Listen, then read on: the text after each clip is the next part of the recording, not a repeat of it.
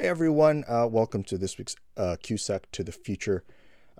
This is Future Editor John. I just wanted to stop in for a little bit, for a few seconds, and just give a audio warning. The first few seconds are a little bit rough. I tried to adjust the levels, but because of a combination of drunk volume and my lack of editing skills, I could only do so much. So I apologize for that, but I assure you it does get better after a few seconds. It just opens up a little bit rough. So I'm sorry, but here's the episode. Here's High Fidelity. Enjoy, guys. I don't even know the intro. Let's do this. Let's fucking go, boy. QSEC to the future.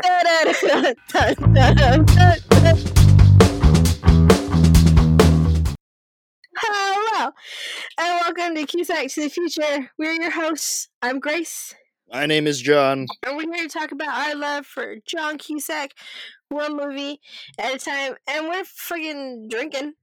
Yep, because we thought this would be a good idea, because after 5 weeks of talking about Is it really 5 weeks? yeah, this is High Fidelity. Oh no! We haven't had a drunk episode in a while. If we're not going to do a drunk episode of that John Cusack High Fidelity, we might as well do one now. Yeah, this is our first drunk episode of season 2. Oh, it is. Holy shit. Yeah. Welcome to the party. So for today's episode, we are still talking about High Fidelity, unfortunately for some. Yep. Well, suck it up, dude, because High Fidelity is the best. It is. Again, we've preempted every episode that if you don't want to listen to High Fidelity, Yeah, you should we come back in like April, bro. Catch us in April. We're gonna be here for a while. Yeah.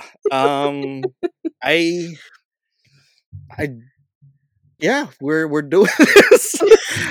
And I've never been that's a lie. Because I was going to say I've never been too big on numbers. Primarily for the podcast, I've always been like, okay, we'll put it up and I won't worry about how many people are listening. I try to do the same thing when I do like my YouTube videos. I'm like, I'm going to put it up. I'm not going to try and like worry about how many views or listens I get or whatever. But as this season progressed, I've always been like, oh, more and more people are jumping off of the High Fidelity train. Oops. But we're having a good time, especially now that we have a drink in hand. So enjoy the drunk episode, my friends. We are talking about High Fidelity. This is the Marie DeSalle episode. But before we do that, we thought, in the vein of High Fidelity, we're going to talk more about just top 5 lists, which is a big thing that they do in the movie. How many top 5 lists have we have? I don't even know. Because I was gonna say, have we done a top 5 list of top 5s yet? I didn't even understand that phrase, bro. I think we've done one almost every episode. I think we skipped one episode. Yeah, so I think we've done 3 or 4. What's the top 5 of the top 5? What the fuck is that? Like your favorite top 5 list to do. Okay. That doesn't make sense now that I've said it. No. Because, like, in all honesty, like, the number 1 top 5 that keeps coming back to me was always the top 5 that you thought who were hottest in the class in undergrad. That was a huge. Do you remember people from I don't remember anyone from anything. I do, because I'm still friends with some of them. Okay. But I remember having... Shout them out! No, because that was one of the things, like, so at the end of one of my like my first year, at the end of one of my classes, like that entire semester, everyone was talking about like top 5 lists, whatever, of like who's hot in class. Mm-hmm. Completely problematic. But I remember like at the end, and it's pretty funny because like, the TAs did a parody of class. So at Bindlestiff, where we act and write and do all this shit with, we always do parodies of shows. Mm-hmm. But Now that I think of it, I remember one of my TAs actually being part of Middlestiff, so that's probably where it came up. But it's at the final day, like the TAs all got together and did a top 5, or no, a parody of like what they observed in class, and they observed a lot of people talking about top 5s, and I remember me being named one of them and being scared as fuck. Scared in what regard? Because I was like, "What? I'm hot? What are you talking about? What? Excuse me?" But See, but I was were you also scared like, though? I kind of was, because I was like coming into my own sexuality, and the person who called me out as a top 5 was a girl, and I was like, "Oh shit!" But also, like the other TAs were like, "Yeah, she's pretty hot," and I was like, "That is," and it's also really creepy. I didn't know Yeah. what to do with that. Yeah. Right? And I wonder if she remembers, because I still talk to that TA every now and then. But it was just a weird thing of just like them saying who's the hottest in class, but they were TAs, and I felt very uncomfortable. So that's one of the things, like, who is your top 5? And I just remember, like, what is this top 5 bullshit that we have to name, and why am I at every party always having to name a top 5? And I was just like, I don't know any of you bitches. There's literally 60 of us in class. This is remarkable. I don't know how I would react to being placed in a top 5 list, good or bad. Specifically, top 5 hot ones. Well, it was also like, it was like a kind of hesitant top 5, because I was like, you know who else I think is like sort of maybe kind of Grace, and I was like, oh, but I think it's only because of my poetry, because my and again, this was a creative writing class, like a creative literature class. So my poetry was very explicit, because I was like going against very much the stereotype of what a Asian woman does. And so I was like, fuck yeah, I'm going to talk about sex. Let me talk about that then. That is going to be my creative writing thing. And I think that's why they thought I was hot, was because my poetry was hot. And I was like, yo, my poetry is hot. I am not. But yeah. I don't know. I still think that's a very like awesome compliment, you know, just like whether it's your work or just like your work is so good that they're like hot, you know? Like I think I've told the story, I think on this episode, where I wrote a girl a letter at the point, and the letter was so reactive that it made her like reveal her feelings, not for me, but for her ex. You know, like I've told that story, right? Yeah. It's not like, it's like, well done on your work. So I would be very pleased if I got the appropriate reaction for something I did. Oh my god. But okay, I do remember that. yeah, so well done. Yeah, but I think it was more so for my poetry, because I was not. No, not me. But that's the only top 5 list in terms of top 5 lists that I remember. Yeah, I feel like this is like the Moneyball episode all of a sudden. I was like, this is our analytics where we talk about top 5s. I talked about like the numbers dropping for our listens for the season. This is our analytics Moneyball episode, Grace. Oh no! I wish I didn't eat all of the corn nuts that I was just fucking aggressively eating, because I would just we need to stuff our shit. faces. We need to stuff our faces with food and then spit it out and then answer the phone call. Yeah, go. Yeah. Slam, go. Speakerphone. Hey, it's fine if we drop from 10 listeners to 3 listeners. We know who our people are. It's fine. Exactly. And it doesn't matter if I listened to our episode 3 times last week, because I thought it was funny. You know, last week's episode, I was expecting something different, and then when I listened to it, I was like, oh, it's not that bad. Okay, so to be fair, to clarify, we're talking about High Fidelity 3 right now. We're talking about the latest episode that uploaded, not what you guys heard. We're talking about the Charlie episode. Yeah. Oh shit, what's after Charlie? It's the Forgotten X episode where you so we're talking about Charlie. Okay, yeah. We're talking about Charlie. Charlie was not a bad episode. That was fun. At the 1 hour mark, where we just started talking about committing revenge. You have no idea how many times I just put that on and just Fucking played it. If you hear me eating, it's a chocolate covered pretzel. Nice. I ate all of my snacks. Oh So no, now you need I'm to just get more. drinking. You need to get more. But yeah, top 5 lists. We've done favorite comic book heroes. We've Okay. done favorite. What was the other fucking one we did? I came with like a fucking full head of steam on that, and I was I like, don't goddamn remember. Let me look at my notes. If I did, top I 5. haven't been comic taking book heroes. notes because we've been doing just high fidelity shit. So I was like, I don't need to take notes. I used to, but I realized today I was gonna take notes. But then the only thing I had around my desk was just like post-its. So now I have like a series of post-its, and none of this makes sense to me. I'm like, oh, it's like a conspiracy world in all of those movies. Oh no, dude! But, The only notes that I have around a top 5 is comic book characters. I got nothing else. I don't know what the fuck we talked about. So listeners, drop it in the comments below. Remind us gently what the fuck we did before. But we're gonna do more top 5 lists today. Top 5 movies, top 5 all-time movies.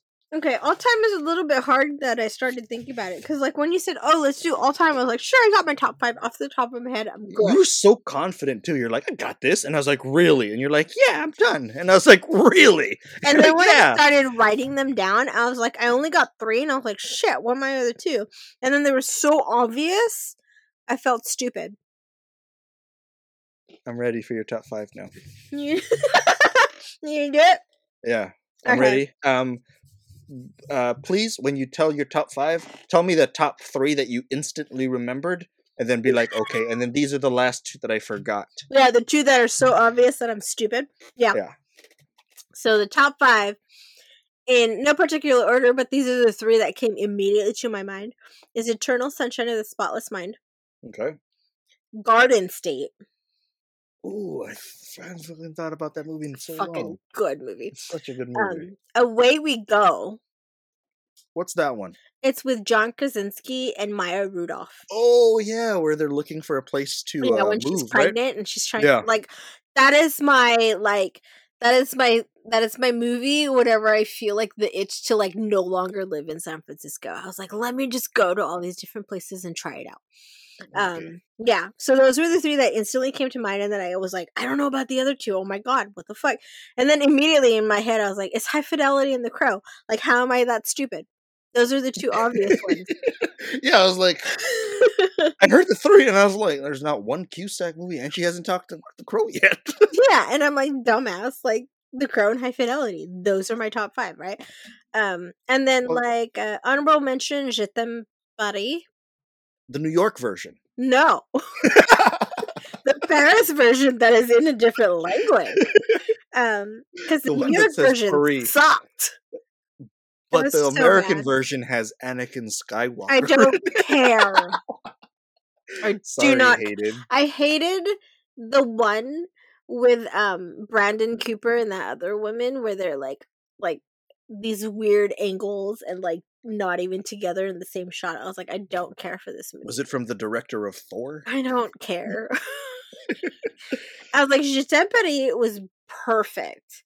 Yeah. And Margot, I forgot her name, but like one of my favorite ones in that like vignette of shorts that they had about Paris was the woman who had like elementary French skills, and she was like the typical like Midwestern tourist going to Paris for the first time, and she's like walking around in that typical stereotypical outfit with like the fanny pack around around her waist and stuff, and then she like sits down and like is eating like a croissant with something, and she looks at the city of Paris, and then her like I don't remember if her French becomes flawless or like the way that she phrases is flawless, but there's something that changes when she just sits down and looks at Paris. And that is my favorite skit out of that whole movie. And I was like, God, I need to watch this movie again. Yeah. Like, Je t'aime Paris is like, it's beautiful. And not that I'm ever gonna visit France, because like France is like whatever the fuck, but like that. Well, damn. Sorry, French listeners. No, but it's true, right? Like there are so many other places that I'd want to visit other than Paris, right? Like, sure, I'm gonna go to France, but not really like spend a It's whole not lot of high time. on the list. Yeah, Yeah. but I just remember sitting down and I'd be like, dude, that's gonna be me if I ever go to Paris. I'm gonna be that bitch with like the first year elementary French skills. Yeah. And then I'm gonna sit down and just be completely blown that I'm like in Paris, in France, Like I feel like that she's gonna be me when I'm like in my 50s and just need to find myself again. Which is literally in 10 years. It's a thing. It's just every few years people need to find themselves. Dude, I've been finding myself. I still haven't found myself. I find myself and lose myself just so often. It's remarkable. What are your top 5, bro? Before we get to my top 5, I wanted to talk about your top 5. Why? You mentioned Away We Go. Yes. And that's a movie that I love because Krasinski and Maya Rudolph is great. They're both great in it, and also it's a subject matter that I always thought was very interesting. We were talking about it like unconnected earlier, of just like if we had to leave the city in which we dwelt currently of San Francisco, where would we go? So we kind of created a list earlier, an unofficial top 5 list without kind of realizing we did. Yeah. But where would you go, Grace, if you had to leave San Francisco? Where are your top 5 places to go? Well, about 4 years ago, I was actively looking about living in New York, especially Queens or like Jackson Heights, just because that's where my friend lives, and so I have an in there. But also, like, I wanted to live where there was a lot of diversity, right? And so, I heard you really like that I Love New York movie, right? Shut up. I hate that movie so much. But whatever. I was like, if they come out with I Love San Francisco, then maybe I'll be on top of that. But God, the New York one is so bad. But yeah, so I was actively looking at New York. I was applying for a lot of jobs in New York, which was very, very interesting for me because I was like, fuck, I just want to leave. Like, I was kind of tired of San Francisco. And also, I never, like, really saw myself here. I mean, I see myself sort of here, but not really. Like, I kind of see myself leaving within the next 5 years, just because like San Francisco's so goddamn expensive. And then I was like, hey, how about I go to New York? Which I'm like, yeah, that's like the most, like, San Francisco and New York are like competing to be the most expensive ass places in America. Like they're actively competing against each other. Like, it'll be 1 month New York, 1 month San Francisco. But I think New York, just because my friend Jen lives out there. Shout out to Jen because I love her so much. But I was like, dude, I like Jen's New York. Like, the New York that she showed me, I was very happy with, right? And she lived in Queens and she lives in Jackson Heights now. And like, when the pandemic's over and everything's safe and I can kind of, get my vaccine and go visit her, like, she lives in Jackson Heights and I'm really excited about that. So like New York, another place I was looking at was Portland, but then when I visited Portland, nah. I'm like, was there one thing that we were like, nah, to Portland? Everyone says the food. I was not impressed with the food, especially the Asian food, because I was like, okay, like, I know Portland is trying to do like all of these things and keep Portland weird, and like, Portland became the new San Francisco. Like, the anti-San Francisco / California hate in Portland is very, very strong. And I understand that because everyone like migrated to Portland because it was cheaper and also it was weird. But also I'm just like, yo, I'm tired of like white people commoditizing like Asian food. Yeah. Like, that was one of the things that I was kind of pissed off about. I was like, oh, try this Asian place that is created by a white man who came to Asia and found himself eat, pray, loving, whatever. And I'm like, cool, that's good for you. But also, like, not authentic. I mean, it's authentic to a point, right? Like, it's whatever he thinks authentic, whatever food is. Yeah, but yeah, it's But because I'm also like, dude, I live literally 10 minutes from like true authentic Asian food, yeah. right? Because it wasn't like a few years ago, like Andrew Zimmern, the fucking Bizarre Foods guy, he got in Uh-huh. trouble for saying like he wanted to save the Midwest from like shithole fucking terrible Chinese restaurants in the Midwest. He said some shit like that, and like shit like I always see like Bobby Flay doing like the Iron Chef show Dude, Bobby where he Flay annoys the challenges. fuck out of I me. hate that dude so He much where he annoys just the fuck out of me challenges because he comes in. people who Yeah, who've been doing this for so long their whole life, but he was like, "Fuck it, I'll do that. I don't know what that is, but I know the elements of it. I could do it better." yeah. Bobby Flay annoys the fuck out of me, and my partner Barack is just like, no, dude. Like Bobby Flay, like he makes me watch Bobby Flay, like beat Bobby Flay all the time. Like on purpose though, or On just because? purpose, and I hate Bobby Flay so much because this motherfucker's like, I'm gonna come into your house and make your food better because I think I know how to make food better. And I just remember this one specific episode where Bobby Flay puts like soy sauce in some type of Thai food, and I'm Yeah. like, bro, like no. Well, And no, he's like, well, I know Asian tastes and yeah, Asian people like there's soy sauce. And then like yeah. when people were eating it, they're like, oh, there's soy sauce. This is not Thai. This And is not right. I was like, fuck this guy. To think that you can come into my house and cook my food better than me. Fuck Yeah. you. I hate him so much. That reminds me of this one clip where fucking what's Gordon Ramsay?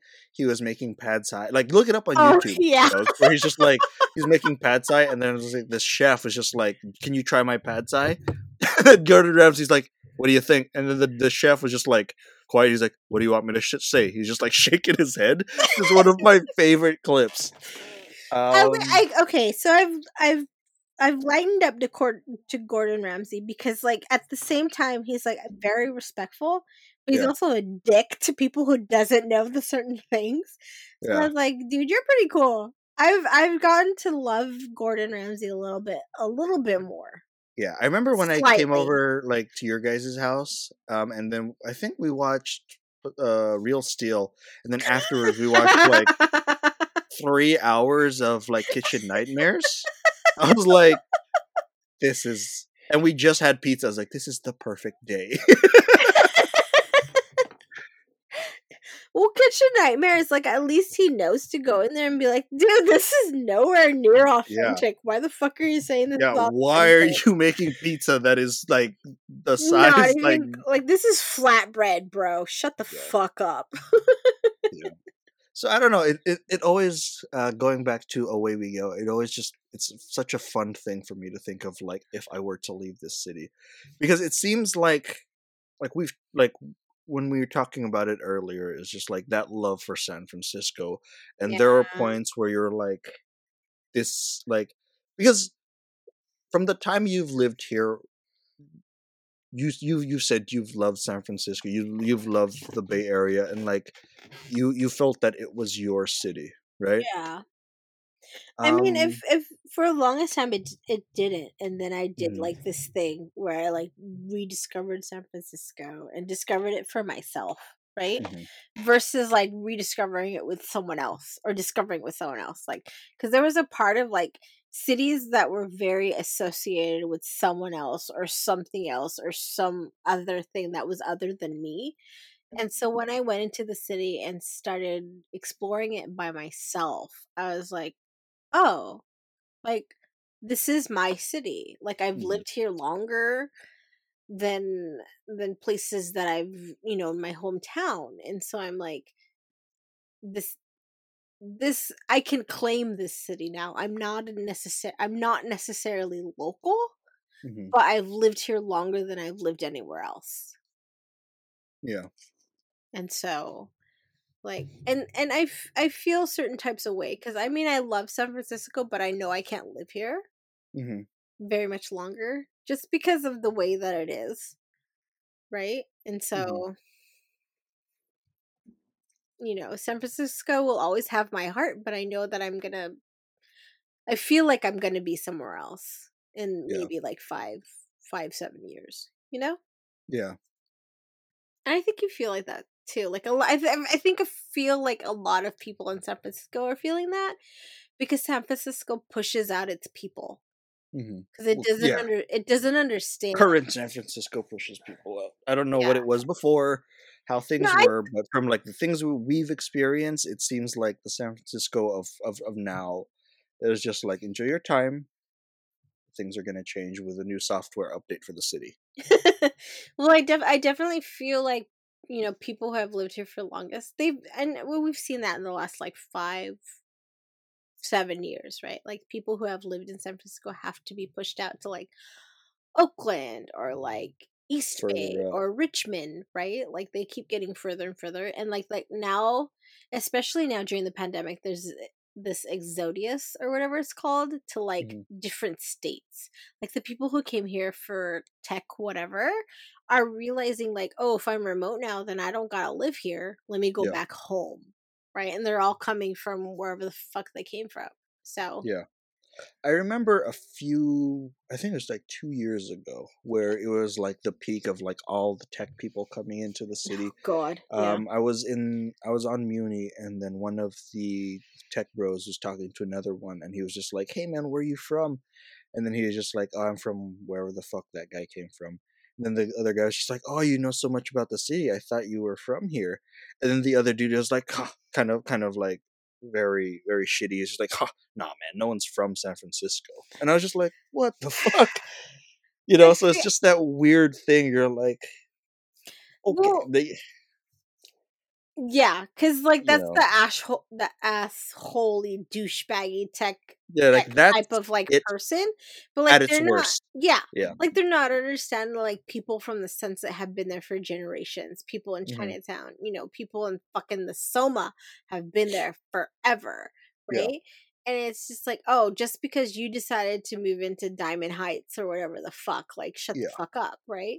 Yeah. And like coming in as a transplant, in 2000 whatever, like I feel like that too, like I am not yet a local, or I hate the word native because that is not what I am, or like anybody is, right?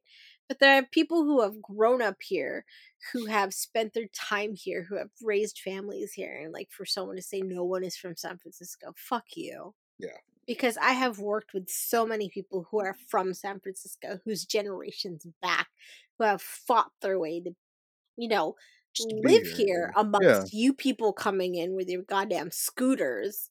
Not to like, shame anybody who does not that. to shame or paint a picture of anyone in their fucking hourly rent-a-scooters and their Patagonia sweater vests and but their it's sling like bags and then their retractable badges. That's totally fine. Yeah, it's the It's people just the asshole who's just like, no one is from San Francisco. Yeah, and it's the people who don't quite understand the culture. Like, if you aren't for the community, you aren't for the community. Like, you are here to get your paycheck and then move to Oakland eventually, right? Because that's the new place to move to. Yeah. But it's like, dude, like I came up here in like the early 2000s, and I was very much about the city, and I've always been about this city. Like, I've always wanted to live in San Francisco because, like, because of certain things, especially in my private life, where I was like, San Francisco is a place for me because fuck LA. LA is not for me, San Francisco is for me. That aligns with like my mode of living a little bit more. But at the same time, I'm just like, I'm coming in knowing that I'm not part of the community just yet, and I gotta earn my stripes. And the people who come in thinking that just because they work at Twitch, wherever or wherever, like they can stake a claim in San Francisco, and I'm like, Bay Area is Bay Area, but if you're coming in completely different, I don't know. Like, you can't come in here and claim all the shit just because you work for a tech company. just be very dismissive of everyone else's experience just because it doesn't line up with your... And again, no shame to that if that is you. But it's also like, you got to know the history of San Francisco, and especially if you're a person of color, you got to know the history of San Francisco if you're a person of color. Yeah. Because there's a lot of like things that hurt us in San Francisco, and that raises up, and I think we need to know what those things are. And again, like, San Francisco is a place that I've always felt more aligned to if I was going to live in California, Mm-hmm. right?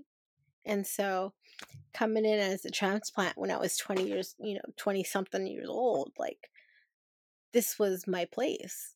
Yeah. And knowing now that I lived here more than I lived in my hometown, like I still know I'm an outsider, but I still know like I know places more than I know other places.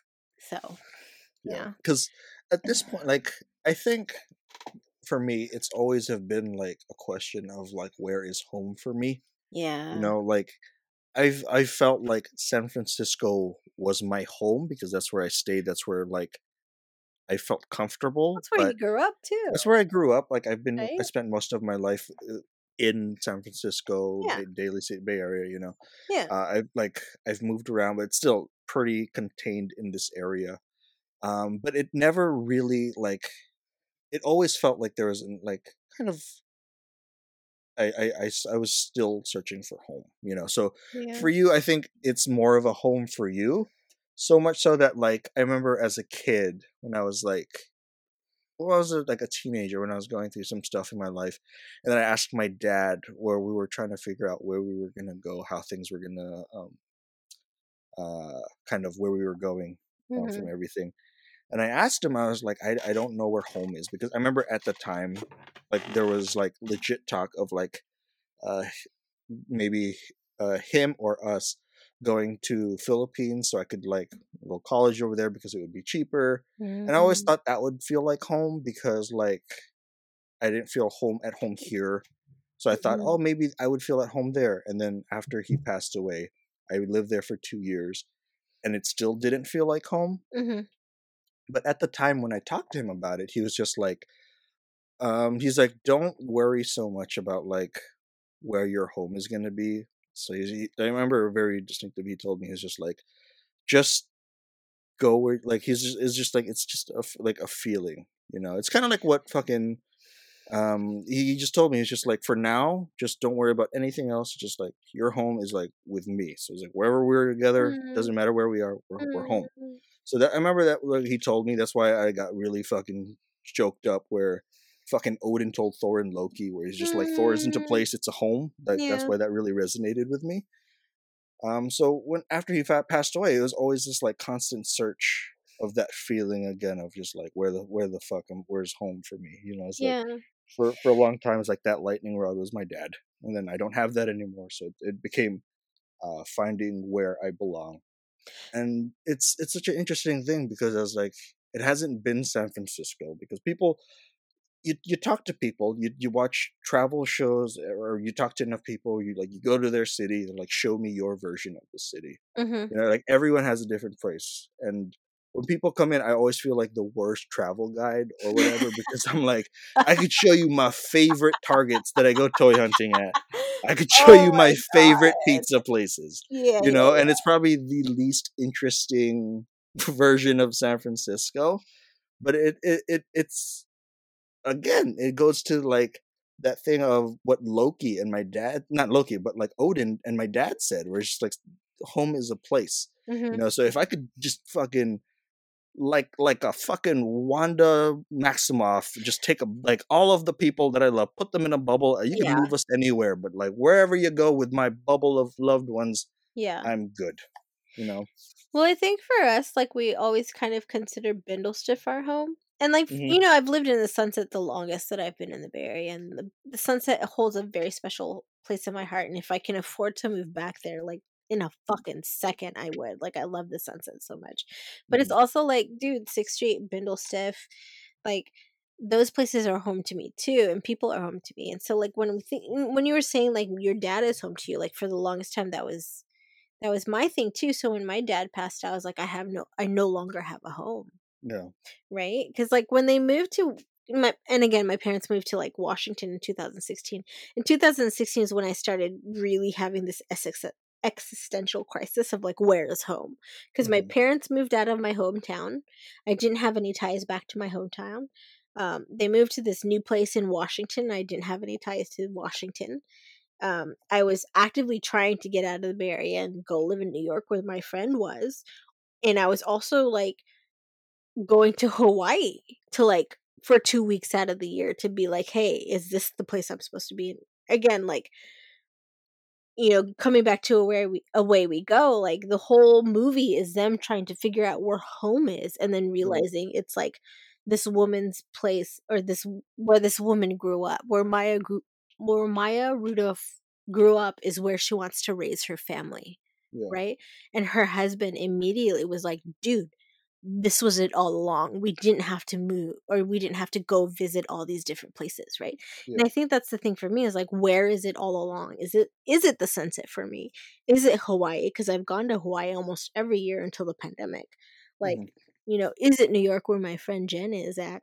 Or is it Seattle where like I have no ties to? Like, you know, where is home for me? And very much like I realize like home is within myself. Like home is wherever the fuck I want it to be, because like, yes, I love the Bay Area, but it breaks my heart sometimes. Yes, I love Yeah. Hawaii, but Hawaii is so far from everywhere, and it's, even though they say it's America, it's not America. Yeah. You know, home is New York for me, because like I fucking love New York, but also like New York scares the fuck out of me. Yeah. Right? So it's all these places, and just realizing like home is where I am at, right? Home is, what is that saying? Home is where the heart is, or whatever the fuck it is. But like Yeah. my heart belongs to all these different places. And Yeah. so like the thing about Away We Go that I absolutely love is like they have to go to all these places to discover like home is within themselves the entire time. Yeah. You know? And like for me, like home was, you know, the Central Valley where I grew up, where my family was. But then when my family moved away with it, it stopped being home, right? Like I haven't been back, and I have no desire to go back, right? So then where does home become where my family is? And like the more that I think about it, like home is wherever the fuck I want it to be, because like the family is me. Yeah. Right? And like we talked about this before, is like if we can't settle in San Francisco, where the fuck we gonna go? Yeah. And I'm like, dude, I'm willing to go all over the world. Yeah. Right? And I think Beautiful. that's the brilliance of this movie, is they go to all these different places and then realize like home is like this random ass place in the middle. And I think that's why I love Away We Go so much, because they travel all over the world. Or not the world, but like all over like certain parts of North America, including Canada. And then they just realize like, yo, we have this property. We have this place that hasn't been used in like over 20 years. Like this is home. This is it. Right? And I think as young or youngish adults, like we're always trying to find where home is, right? Like home is either where our parents grew up or settled in America, right? Or home is where we, you know, establish some type of like coming of age. Like for me, like, you know, my coming of age came in San Francisco. My upbringing came in Central Valley. My like when I realized like there's shit bigger than me happened in China, right? Like things just work out that way. So I don't know, man. It's whatever it is. And I think Away We Go is one of those movies for me.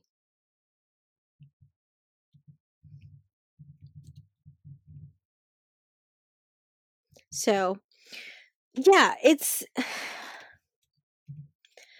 you know, I don't know, like Away We Go always kind of became one of those things for me, where it's like Away We Go is, you know, these 20 something 30 somethings who are about to have a family that they didn't necessarily plan for, but definitely want.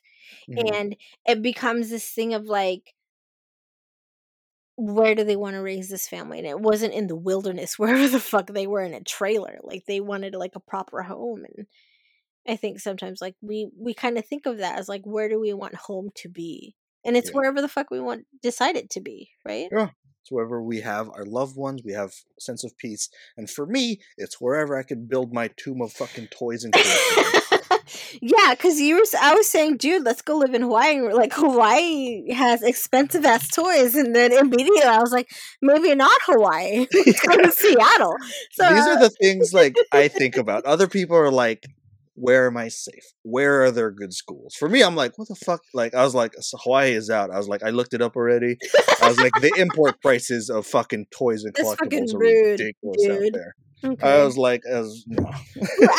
You act as if we're not gonna fly back to like any type of East Coast anytime soon. That's true. Yeah, but still. Like, Yeah, I don't yeah. leave my house, Grace. I don't want it to be a hassle to like get my treasures. That is my home where I get to stay there in my tomb and just have things arrive to me. Yeah. No, So same as me, dude. Like everything's gonna be buried with me. It's fine. yeah. So yeah, I've often joked about it. People are like, you like, it's always that thing where people who don't understand collectors like, what do you do with that? You can't bring that to the next life. I was like, no, I can't, but I can get buried with it like a pharaoh. So go fuck yourself. Dude, if this shit isn't being passed on to whoever I want it to be passed on, it's getting burned with me. It's fine. Exactly. So, It can be out there on the like mountain shelf that I'm gonna be like posted on. It's good. Like it's this good. shit is my shit. It's fine. This is my treasure. I just because in my head I'm like, I want my vinyl collection to be playing the entire time. Yeah, the whole time. I'm gonna hire a butler just to fucking flip to side B when it's ready. Okay, so what's your top 5? You haven't talked about it yet. I just realized I was like, fuck, 40 minutes up. I was like, oh man, look at me go. You didn't get to skirt about that shit, man. Do your top 5 movies. Top 5, mine is gonna be less impactful and more fandom filled. I've mentioned a variation of this list on the channel. Or on the channel, my YouTube channel, and on this podcast several times. But it is Batman '89, Superman, the original movie with Christopher Reeve, the 1990 Ninja Turtles movie, absolutely. In the Mood for Love by Wong Kar-wai, and then Empire Strikes Back. I still haven't seen that. It's on I know, HBO Max. I know. And like, Ed is all about it, and I know that the soundtrack came out. You bought the soundtrack. I bought the soundtrack. It drops this month. That shit sold out so quick. I was gonna get on it, and then I looked at it like 30 minutes later, and it was completely gone. And I was like, you know what? It's okay. I set an alarm to wake up at like 9 a.m., which is like ungodly for me in my COVID schedule. But I woke up and I was just like, all right, let's spend money that I don't have. Yeah, because I love this movie. Because John texted me and was like, hey, you gonna get it? And I was like, I don't know, I'm thinking about it, but I'm kind of low on money right now, blah, blah, blah. And then I checked and it was immediately sold out. And I was like, yeah, fuck my life, dude. Meanwhile, I thought the Say Anything soundtrack was going to sell out because they were putting a lot into that. And people were saying that it's probably going to sell out, but In the Mood for Love sold out. Yeah, it's still there. Yeah. But I don't know. They might sold out in like 15 minutes. Like it wasn't that. Yeah, it wasn't. Yeah, it was day of. Quick. They had an art print as well. Yeah, and that sold out within like 5 minutes because I was like, I'm gonna try, and I was like, oh, I can't even try. It's gone. Yeah. So like when John gets in, I'm gonna make him put it on so I can hear it. I'm going to eventually watch it because everyone around me is just like, you need to watch this movie. Mm-hmm. And like one of our friends, Ed, is all about, this aesthetic. And so he's just like, like immediately when that first came out, I was like, I'm gonna buy this for him. Yeah. And then like it sold out, and I was like, shit. But I think everyone, and especially John, is just like, you need to watch this shit, Grace. And I was like, okay, I'll watch it eventually. I just I don't. And see, I'm not one to like convince or pressure people to watch anything because people do that to me and it makes me not want to watch things even more. Yeah. Like I have cousins who are like, you should watch Anchorman. You love that kind of sense of humor. And I'm like, nah, I'm good. And that was like 12 years ago. And just out of like spite and pettiness, I'm just like, I don't know. And they make references to it, and I laugh and I'm like, ha. And like, so you have seen it because you're laughing at the reference. I'm like, no, that just sounds really funny. And I looked them right into their eyes and like, I still don't know what the fuck you're talking about. Well, you wanted to move to San Diego until recently. Like, I'm surprised you haven't watched Anchorman, but it's okay. I I understand. wanted to move to San Diego because of San Diego Comic Con. I still don't know why people say it's because of Anchorman. Because I haven't seen Anchorman, so I can't move to San Diego because of a film I haven't seen. Yeah, I think it's okay if you don't watch Anchorman. It's okay. So, I support you in that. see, and that's what people try and do. They try and offset the peer pressure by being like, you know what, watch it at your own pace, or you don't have to watch it. No, Thinking I'd be like, okay, I want to watch it now. I No, still I don't. support you because I was very anti Harry Potter for the very longest time, even though I am about that world. And Uh-huh. then when I decided to pick up the books, I was just like, okay, I get it now. Even though I don't support it now because of what's her face and her anti whatever the fuck, like Her anti everything, it seems. she can go just live under a rock for all I care. But like, Yeah. Yeah, like I'm people it's are stuff like trying to that get when me to watch Lord of the Rings. I still haven't. honestly, it's okay if you don't. We were Lord of the surprised that Rings? you didn't, but it's okay if you don't. I will support you however I don't think you need to be surprised was supported. the proper word. It was more like unbridled anger and aggression. It was just Okay, like, it "The was fuck 2 you o'clock in the mean?" morning when we figured this out. I was a little bit tipsy. There were Yeah, other we had things going on, and you said you've never watched it, and there was a lot of emotions I that looked day. at you. Some people had too much Capri Suns. I looked at you, and you know what? I'm like, if you are not of Lord of the Rings, it is okay. There are people who have never watched Star Wars, and I will still love them the way they are. But it Really? is You could like, love someone who hasn't fucking watched Star Wars? it's fine, you It's, know. But it's fine. Doesn't mean you're lovable, though. Just I'm just saying, John. Like, I will support you. However, if you haven't seen Lord of the Rings, it's okay. If you haven't seen Anchorman, it's okay. It is okay. okay. I will still support you in everything that you do. It's just All every right. now and then, if you come over, it may be on, you know? Just like Cats may be on. It's just something to lure you in, and if it is not your jam, it is not your jam. I understand. I'm not It's going like to force Real anybody to Steel. do shit. Okay? And I respect that. It's like Real Steel. A little bit. Yeah, where Marcus was like, "Yes, you watch Real Steel," and I'm like, "No." And finally, I came over, and he was like, "Putting Real Steel on." And then Also, I it ordered a pizza. I'm like, "God damn it! Now I gotta stay." was a glorious movie, and I'm like, It God was so damn it, good. why did I rail against this for so long? Yeah, I was like, Hugh Jackman is a treasure.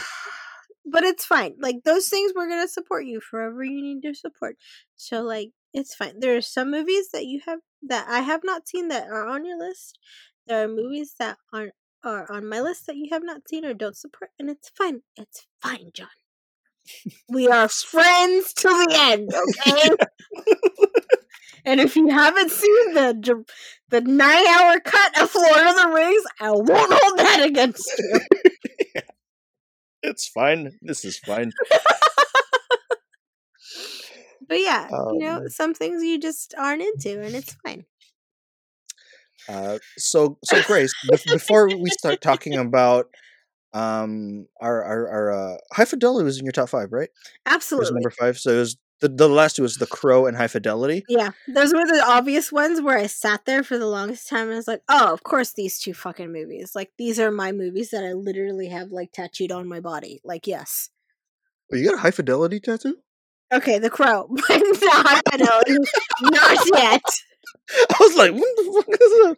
I feel like High Fidelity would be tattooed on me sometime because it's like, it's High Fidelity. Like, there's. If you just put like a musical note or like a little record on you, Well, I and just be I "That's High feel like a Fidelity." record's gonna be on there, but there's so much music from High Fidelity that I found through High Fidelity. Like, Yeah. when he was like, "Oh, the 3 LPs," and then immediately, like, me and my friend who worked at, like, a round table were like, "Hey, let's go find this," and then Yeah. we found it, and then we played it, and we're like, "Oh my god, this is the best fucking album ever." But yeah, Yeah. like, High Fidelity is somewhere on there. I definitely think, like, something about Laura is gonna be tattooed on my body, especially, like, the thing that, and I should talk about this because we're talking about Laura eventually, but, like, when he talks about his 5 reasons of Laura, Yeah. like, I feel like that's gonna be somewhere on me in one way or another. Yeah, that's a very sweet list that he Yeah. uh Yeah. curates. But we aren't talking about Laura, so We're not. you know. We're still talking about our random top fives because it is as of recording. The most recent holiday for us was Valentine's Oof, Day. yeah.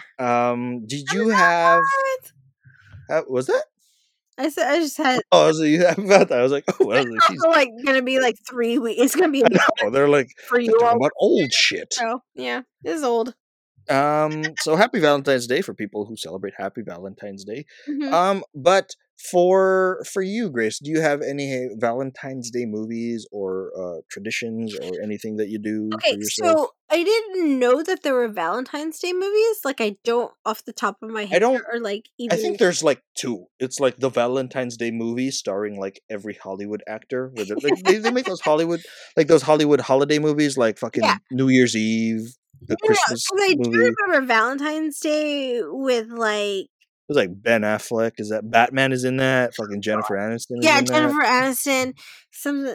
Like I remember watching Fucking that movie and not being too. I think like Taylor Lautner and Taylor Swift were. Taylor Lautner's in that. Yeah, The kid from like Dodgeball's in it. like I don't remember that movie too much. I remember watching it and going like, okay. I think for me, like Valentine's has always been like a really weird thing for me because like most of the people I have been when I have been shacked up on Valentine's, like our anniversaries were really close to Valentine's, so we never actually celebrated it, right? Mhm. Or we just thought it was like this like Hallmark holiday and just didn't need to celebrate it, right? Right. And then like I was single for a couple of years and I was like, Valentine's Day is gonna be about me.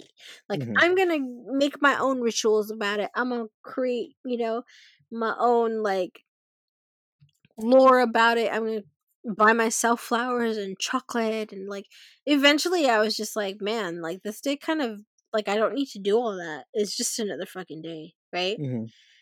And so I was doing that for the longest time and like, and then eventually like I became, I had a partner. I was like, "Oh, how do we celebrate how do we celebrate Valentine's Day?" And eventually like they came out and said like, I don't really celebrate holidays in general." I was like, "Okay, cool." And and I was like, "Okay, cool. I don't need to celebrate either. It's fine. Like I can do whatever the fuck I need to do." And then this past Valentine's Day, I just watched like a very cute couple play a horror game, and that was it. And I was like, "Okay, I'm fine. I'm fine. This is fine. This is fine." But I also understand like you don't need to celebrate holidays for it to be. And like Valentine's Day is always a really weird thing because it's like, oh, celebrate your partner, but it's always like a very heterosexual, like the man has to do all these things for women, Mhm. right? And like, I'm not gonna say like I'm above that because I grew up in American society and this shit was ingrained in me, right? But at the same time, I was like, I can create my own rituals, I can create my own things, and I can also celebrate my partner who is a man and I can give these things to him too. But it's also like I didn't do that this year and I think that's why I was like so weird because I'm like, dude, I should have given you flowers, I should have given you chocolate, I should have given you a card, Yeah. but I didn't do that because we said we weren't celebrating and I felt a little bit off the entire day. Mm. And it's not to say like that we don't care for each other, we don't appreciate each other every goddamn day because one day out of the year like they're supposed to exchange gifts and I'm just like, dude, there's like so many other hundreds of days where you can show your love and affection for each other. Why does it have to be in February? Right. And so I still kind of battle with that as well. Mhm. But at the same time, I'm just like, you know what? Like, I'm gonna do whatever the fuck I want on Valentine's Day. And if it needs to be a me day, then it's gonna be a me day. So I feel like next year I'm gonna be like, hey, I'm gonna go hoe in the desert. I'll see you there. Yeah. But Yeah. I Because don't know. it's always been like a weird thing for me for Valentine's Day too, where like I Yeah. like the general idea of Valentine's Day, where like celebrate the person you love, whether it's romantic or otherwise, just celebrate love. I Yeah. was like, that's nice, but then for me it because there's a side of me that not a lot of like my friend, like not a lot of geisha people know in particular, is where I get very competitive. like that hasn't emerged too much yet with my time with you guys. Mm-hmm. So there are times where I get very competitive to like Mm-hmm. fucking like nuclear toxic levels sometimes. Oh, okay. I like not Explain. no, I don't have an example off the top of my head because I've buried that shit deep.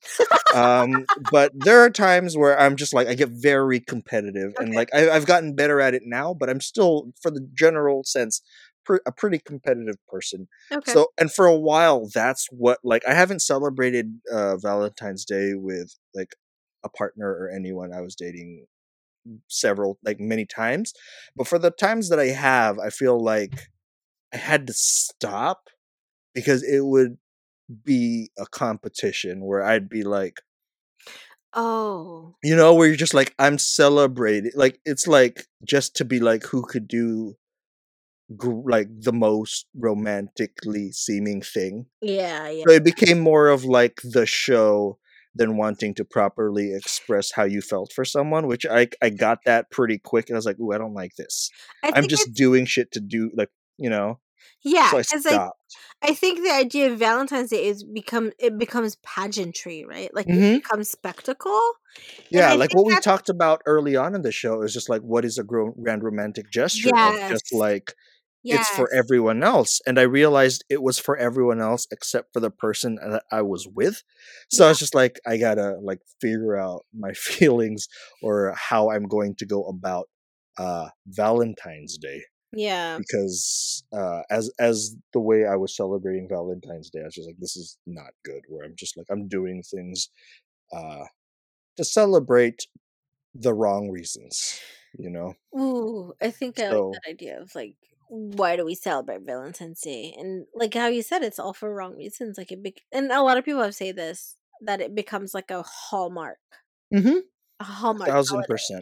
versus like the actual reasoning of like why Valentine's Day existed if it did Yeah. exist in a So, certain religious if sense. and when where the fuck Saint Valentine was a real little angel with wings or whatever he was, or they were, It was a saint, um, yeah. so whatever that little Hallmark caricature is, Mhm. it's not what they intended for this to be. Yeah. So this year I took it very easy.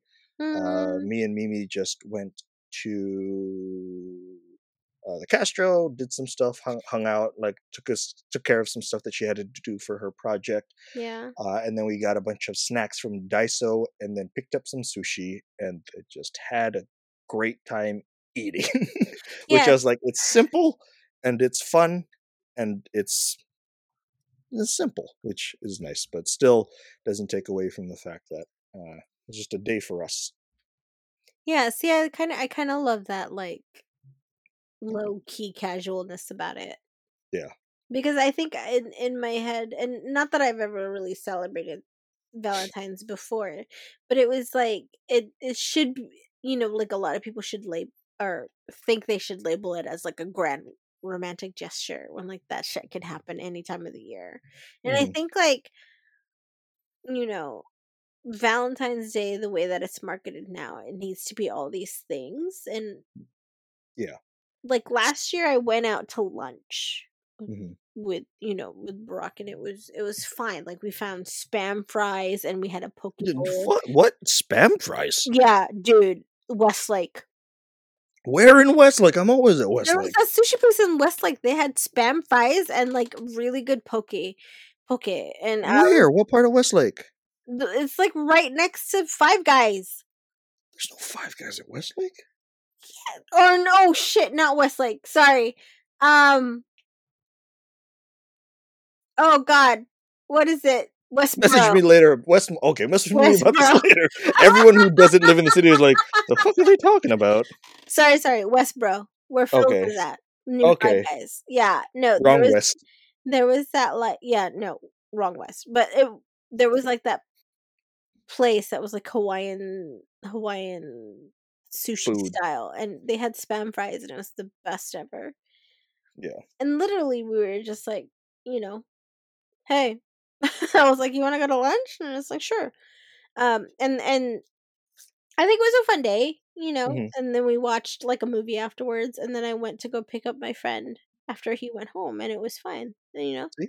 It's the yeah. fun stuff. It's the little things. And And so also, yeah, if you don't celebrate Valentine's Day, you let the guard down, and then by February 23rd, you can do something grand and romantic, and they're not expecting it. See? yeah. Toxic competitiveness. You know what I also think is like I do the opposite. I like Valentine's Day is a very weird thing, but for me, like White Day, which is like a holiday in Japan where it's Mhm, like the girls reciprocate towards the boys or whatever, mhm. but it's like their version of whatever, and it's like March 14th is like Pi Day, and I always kind of looked towards that, and so it's All like right, we're gonna bring awareness to this and just really talk about that. next time. Yeah. But I celebrated that more where I was like, "Oh, let me be the person to shower my partner with whatever they need at that moment." Yeah. And I kind of liked that a little bit better where I I would love that. I would like fucking increase my chances for diabetes. Let's go. was Yeah, and so and also because just I kind of like that idea a little bit more than being the person who is like being celebrated. I'd rather celebrate other people. And so I think that's the thing for me of like, dude, when I found out about that, I was like, I'm gonna celebrate that instead. Yeah. Yeah. So that was my thing. But your top five sounds pretty. What's up, 5?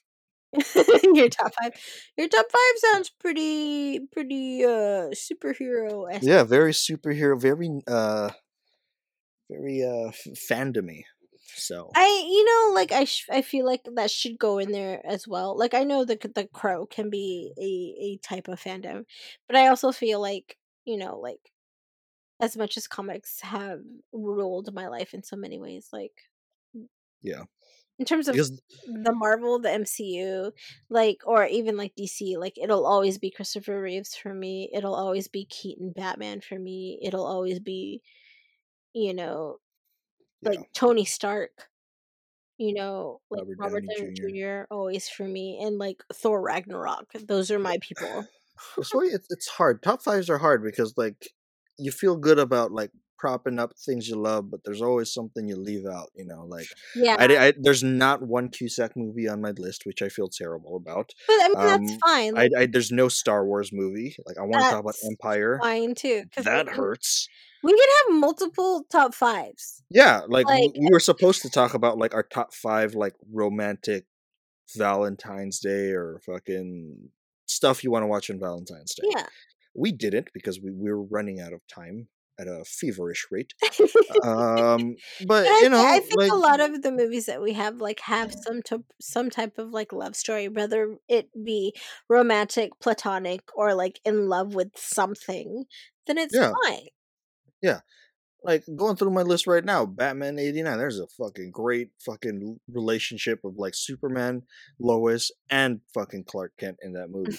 Turtles, Superman. it's that great relationship of the Turtles and Master Splinter. It's that great fatherly paternal relationship. Same with Batman 89 of Bruce and Alfred.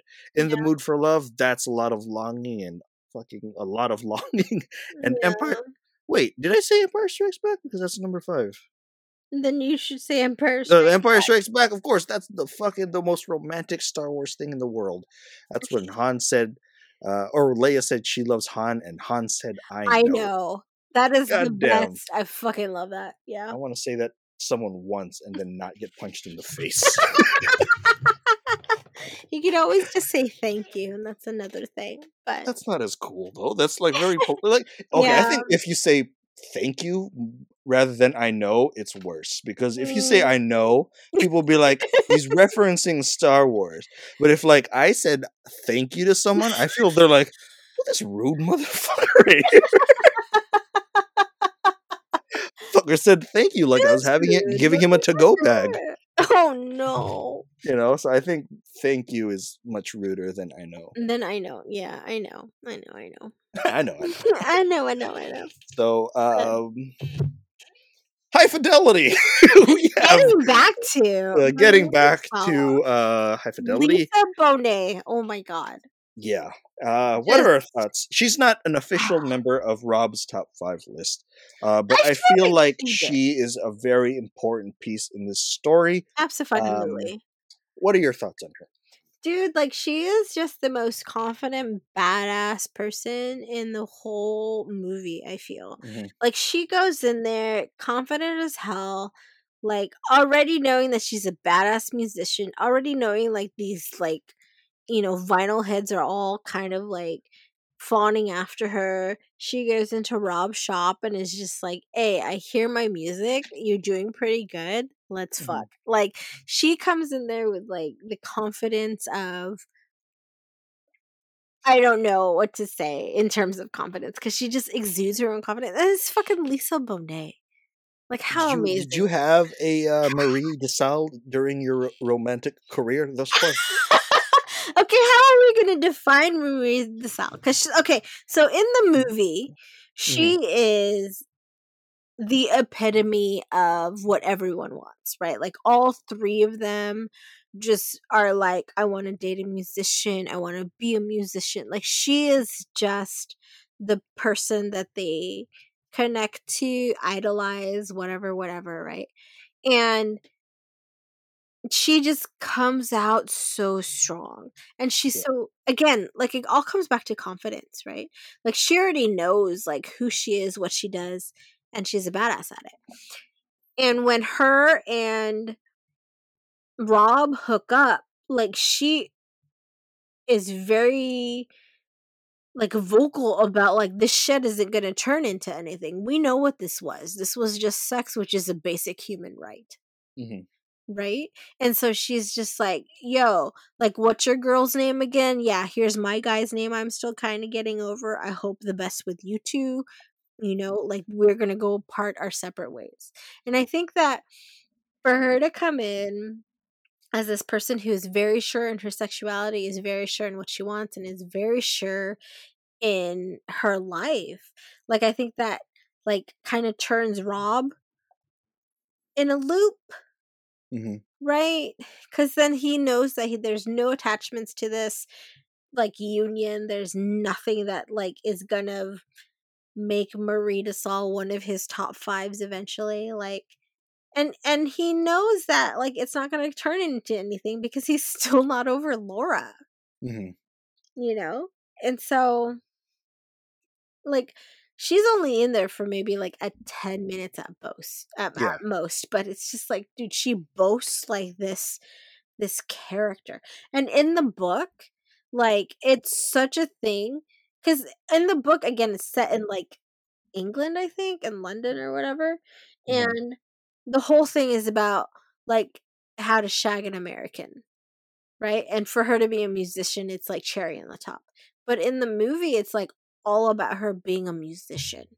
Like, Mhm. they are so in tuned with with being like vinyl heads. They are so in tuned about working at this very, like, niche vinyl shop.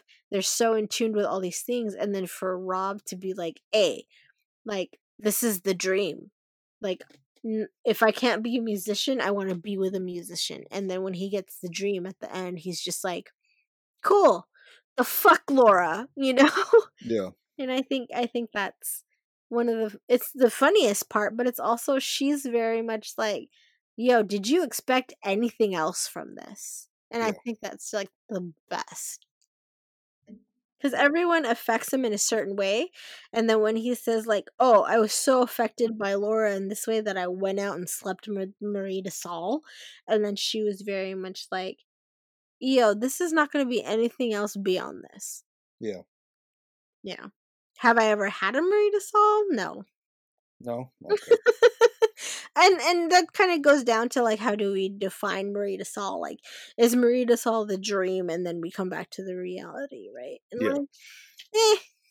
like, what is the dream, right? Like, I'm still trying to figure that out, but it's like, no, I never really had that.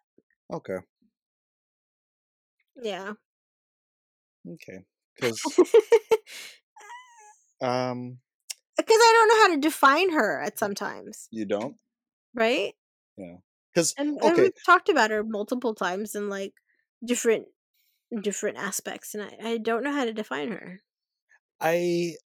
So I have had a Marie DeSalle in my romantic career.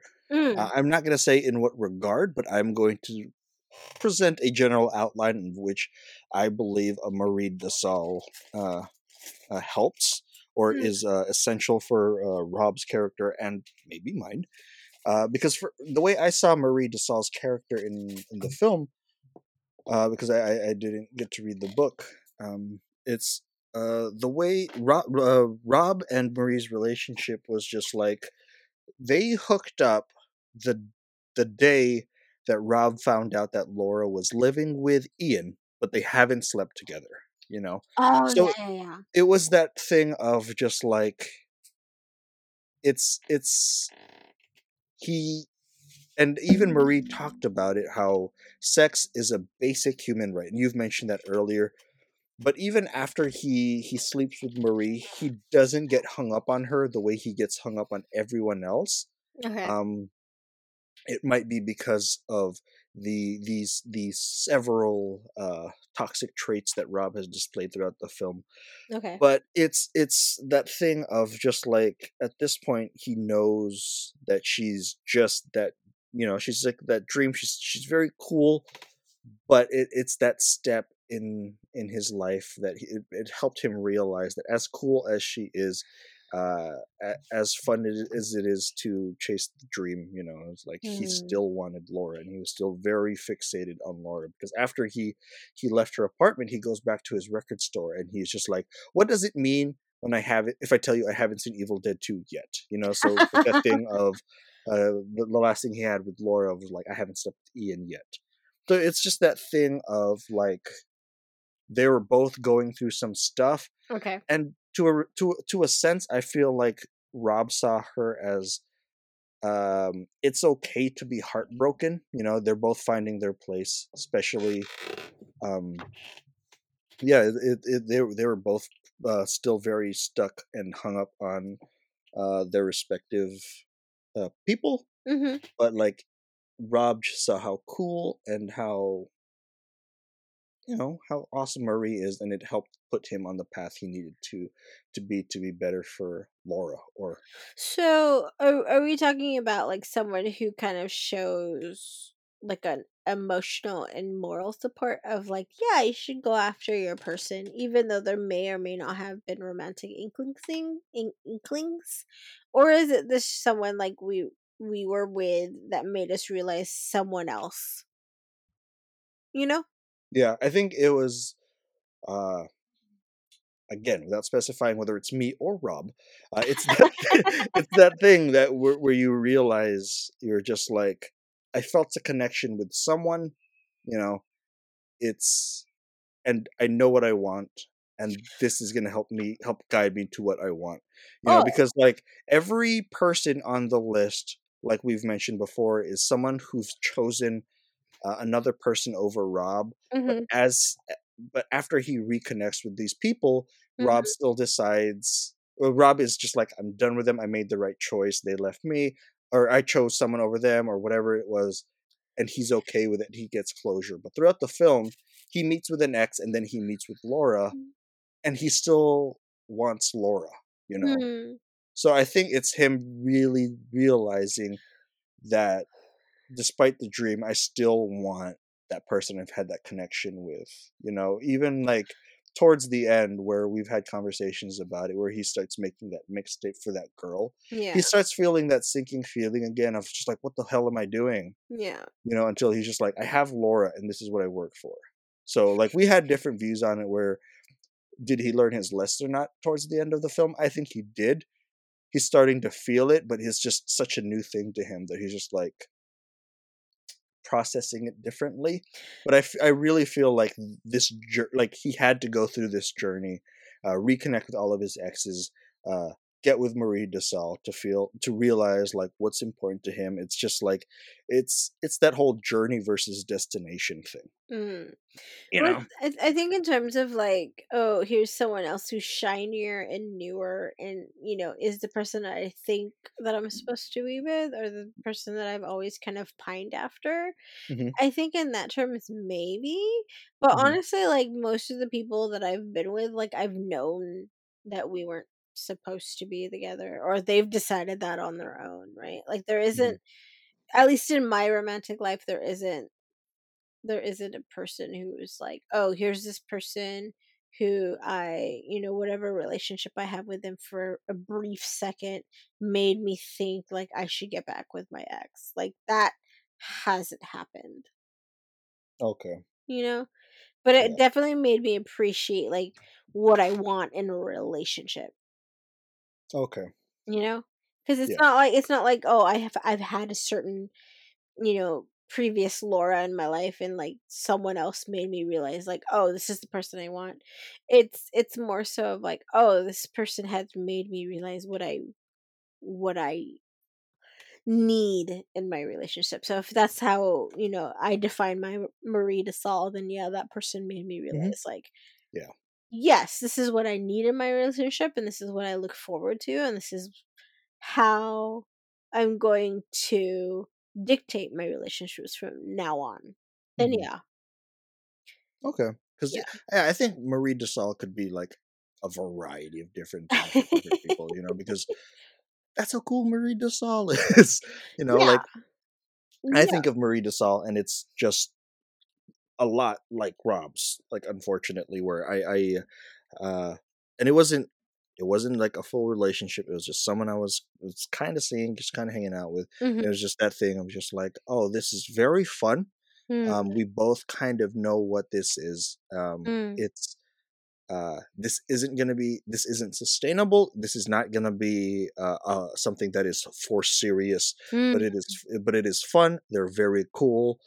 And we're both finding our way right now, and that's all right. Right now, we just kind of we're doing this, and when we're not, that's fine too. Because at the end of it, I kind of knew. I was just like, I know what I wasn't getting from that, and I had like mm. this lack of connection. So I knew from there. Kind of like that line from Fight Club is like, when you don't know what you want, when you end up with a lot of things that you don't need, or something. Fucking, I'm really bad with remembering quotes, but Well, it's something along those lines. see, because I think for me, like I'm a serial monogamist, and so Mhm. like I don't know how to say it, like easy relationships, or like things where like nothing's gonna come out of it, like Mhm. don't necessarily exist or like at least I don't remember them existing in like my romantic past, Mhm. right? But I mean, like the need for Marie DeSalle or a Marie DeSalle in our lives are definitely something to make us like realize, like we can pine and we can do all these things, and we can want something, but then Yeah. also realizing like, yeah, it was fun, but right, because I think that's what John goes through. Um, Me or Rob? or sorry, Rob. Yeah. John Cusack, Yeah. who plays Rob within the movie, kind of realizes is like, like he gets so angry at the idea that Laura may sleep with someone else that he goes out and immediately sleeps with Marie, right? Yeah. And then in the morning, like you think like it's a moment of regret on him, but then she comes out and she's like, "Are you feeling sad about this? Like why are you feeling sad about this? It's a basic human right. We can do whatever we want, Mhm. like fuck all the rest, and also like you can still love your girl, I still love my guy, like we can do whatever we want in this moment, and it's not going to become anything more than it is." And I Yeah. think that's why I love her character, because she's the one who kind of shows him that like, we can do all these things and it not mean anything. And I think Mhm. that's also kind of what he needed to realize like, oh, this little fling with Ian is not going to mean anything in the long run. Like, she's not going to end Yeah. up with Ian. Yeah. You know, even if I she think doesn't end up with him, like, Ian is just a boat passing in the night, you know? yeah. And I Just think that's where he was like, okay. yeah. He can So be pissed about her sleeping with Ian later on, but it's just like, dude, like, you did all this shit before. Like, calm the fuck down. And I yeah. think that kind of helped him realize, like, okay, you are your own person beyond me. Right? Yeah. I agree with that 1,000%. Yeah. Because I think that was like one of the first things when I first watched the movie. I was like, the hypocrisy of this man Yeah. sleeping with this woman and then getting immediately angry that his ex slept with someone else, but then yeah. also realizing, like, you know, he knew he did the same thing. He went out with the intent to sleep with someone else, knowing that she was may sleep with this other guy. So it's kind Yeah. of like this equal, you know, in his head he was like, let me make things equal even Mhm. if we're not together. And Yeah. and I think Rob, again, like, we've said this several times before, of like, Rob is a kind of a jackass. Yeah.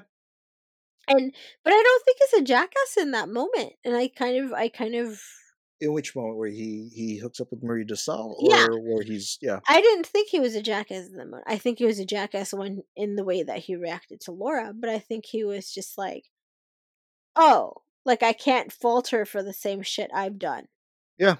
right? And I think that, I think that Marie made him realize that.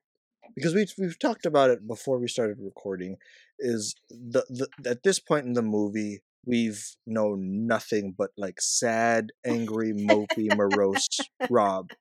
Yeah, So this is a good break to see more cool, kind of like fun Cusack playing Rob.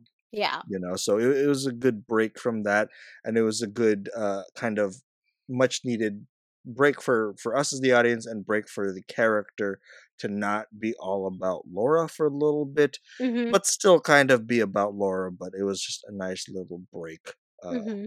to to process and get everything in order. Much like this this episode is a nice break from the usual high fidelity top 5, because it's still very high fidelity, but it was much more loose with the structure of high fidelity, I because think like season 2 is just loose for the structure of yes, high Cusack in the fidelity future. Cusack to the Future season 2 is, like we said at the early on, is like whatever the fuck we want it to be the day we start recording, because like I said, Yeah. the rules got turned off once we decided that the art for this season is just gonna be me dressed as Boba Fett and fucking Grace dressed as the Crow, and I'm surrounded by empty chicken nugget boxes, and Grace is in fucking surrounded by plants, because she's a plant bitch now. Yeah. And you can constantly remember that if you go to our Instagram's Teespring and buy a sweater, shirt, whatever you want that says I'm a plant bitch now. And also, don't forget that wonderful sit gentle, poo better. Yeah. Right? Because we have hot toys to buy. Yeah. I kind of need my Iron Man. Please. Yeah. And then, Guys, like, legit, support while us. we were recording, I was like, it was fucked up. I was like getting all emotional. I was talking about like finding my sense of home and where I belong. And I was feeling it. And all of a sudden, I get an email pop up on my screen being like, Mandalorian Boba Fett hot toys announced. I was like, son of a bitch. Yeah, our home is our toys. Yeah. So please help us find our home.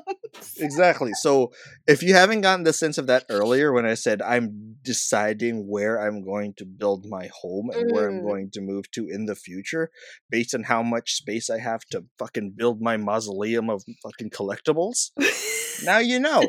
I've mentioned it kind of in the past.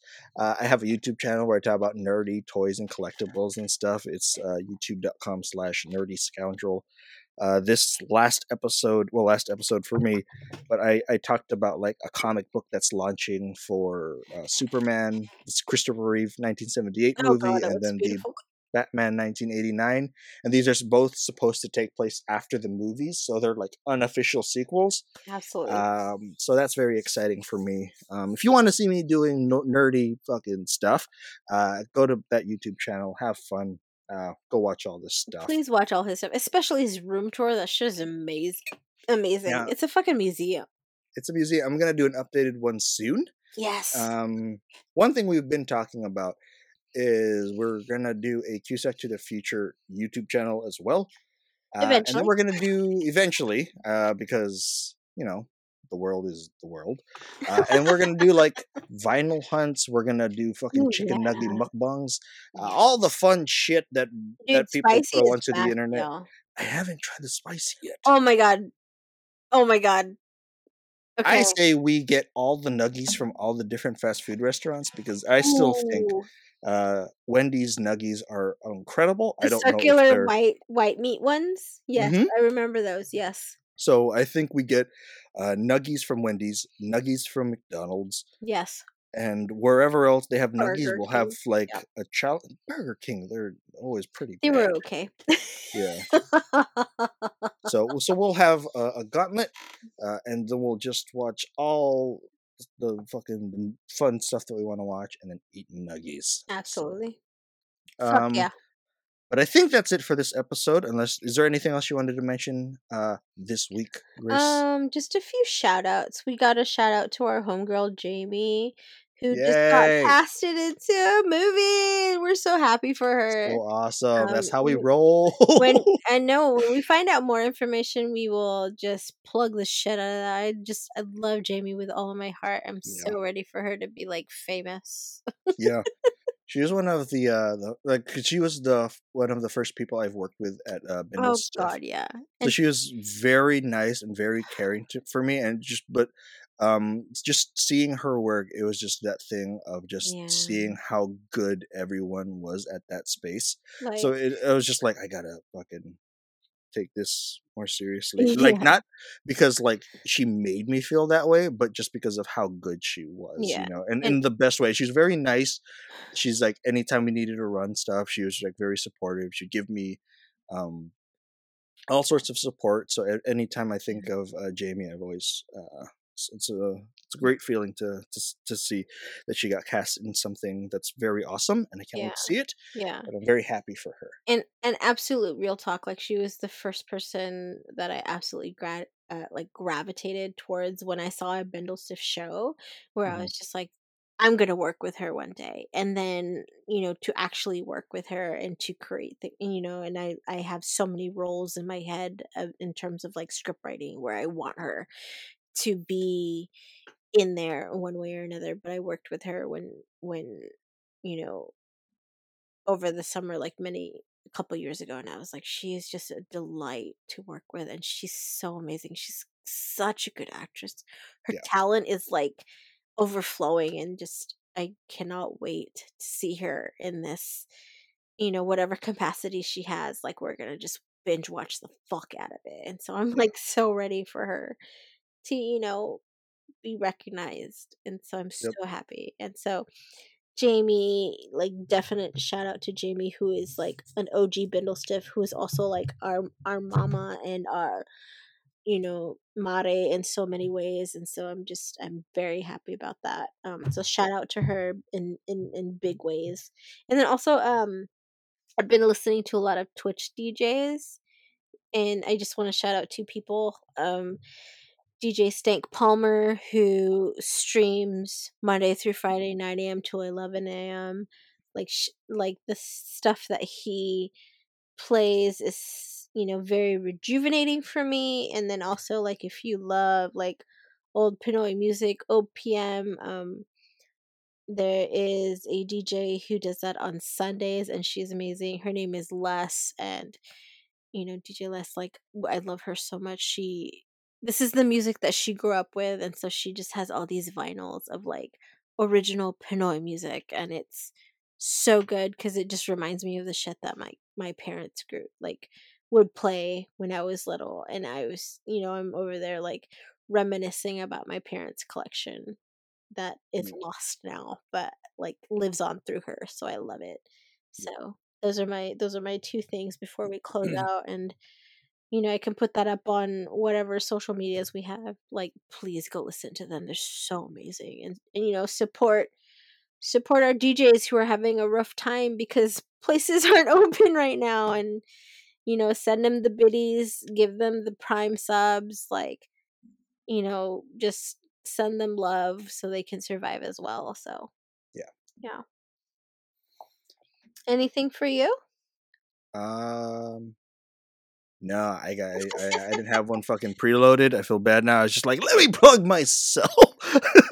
Plug yourself, dude. But yeah, dude, Nerdy Scoundrel is like, whenever it comes up, I'm like, yes. Yeah, and I'm very inactive most of the time. I'm like, I'm gonna put fucking daily content for 3 weeks and then disappear for 8 months. Dude, it's lovely. Like when you show your toy stuff, when you show like your toy hunting, like in those moments, like I really feel like, oh, this is why I'm a toy person, because I get to see that through your eyes, but also like relive the stuff that I have done in my life. And y'all, if you haven't subscribed to Nerdy Scoundrel, sub that shit right now on youtube.com, because it is so fun. And to hear John just explode with happiness about a new toy or a new comic book, like, it's pretty cool.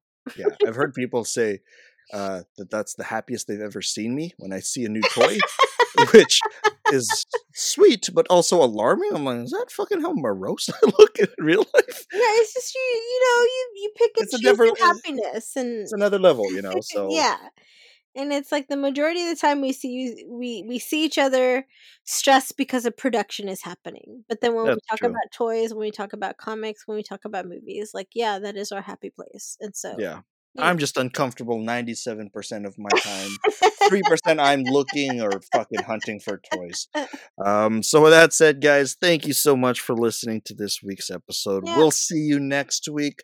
My name is John. And I'm Grace. Remember, home is where the toys are. I'll see you guys later.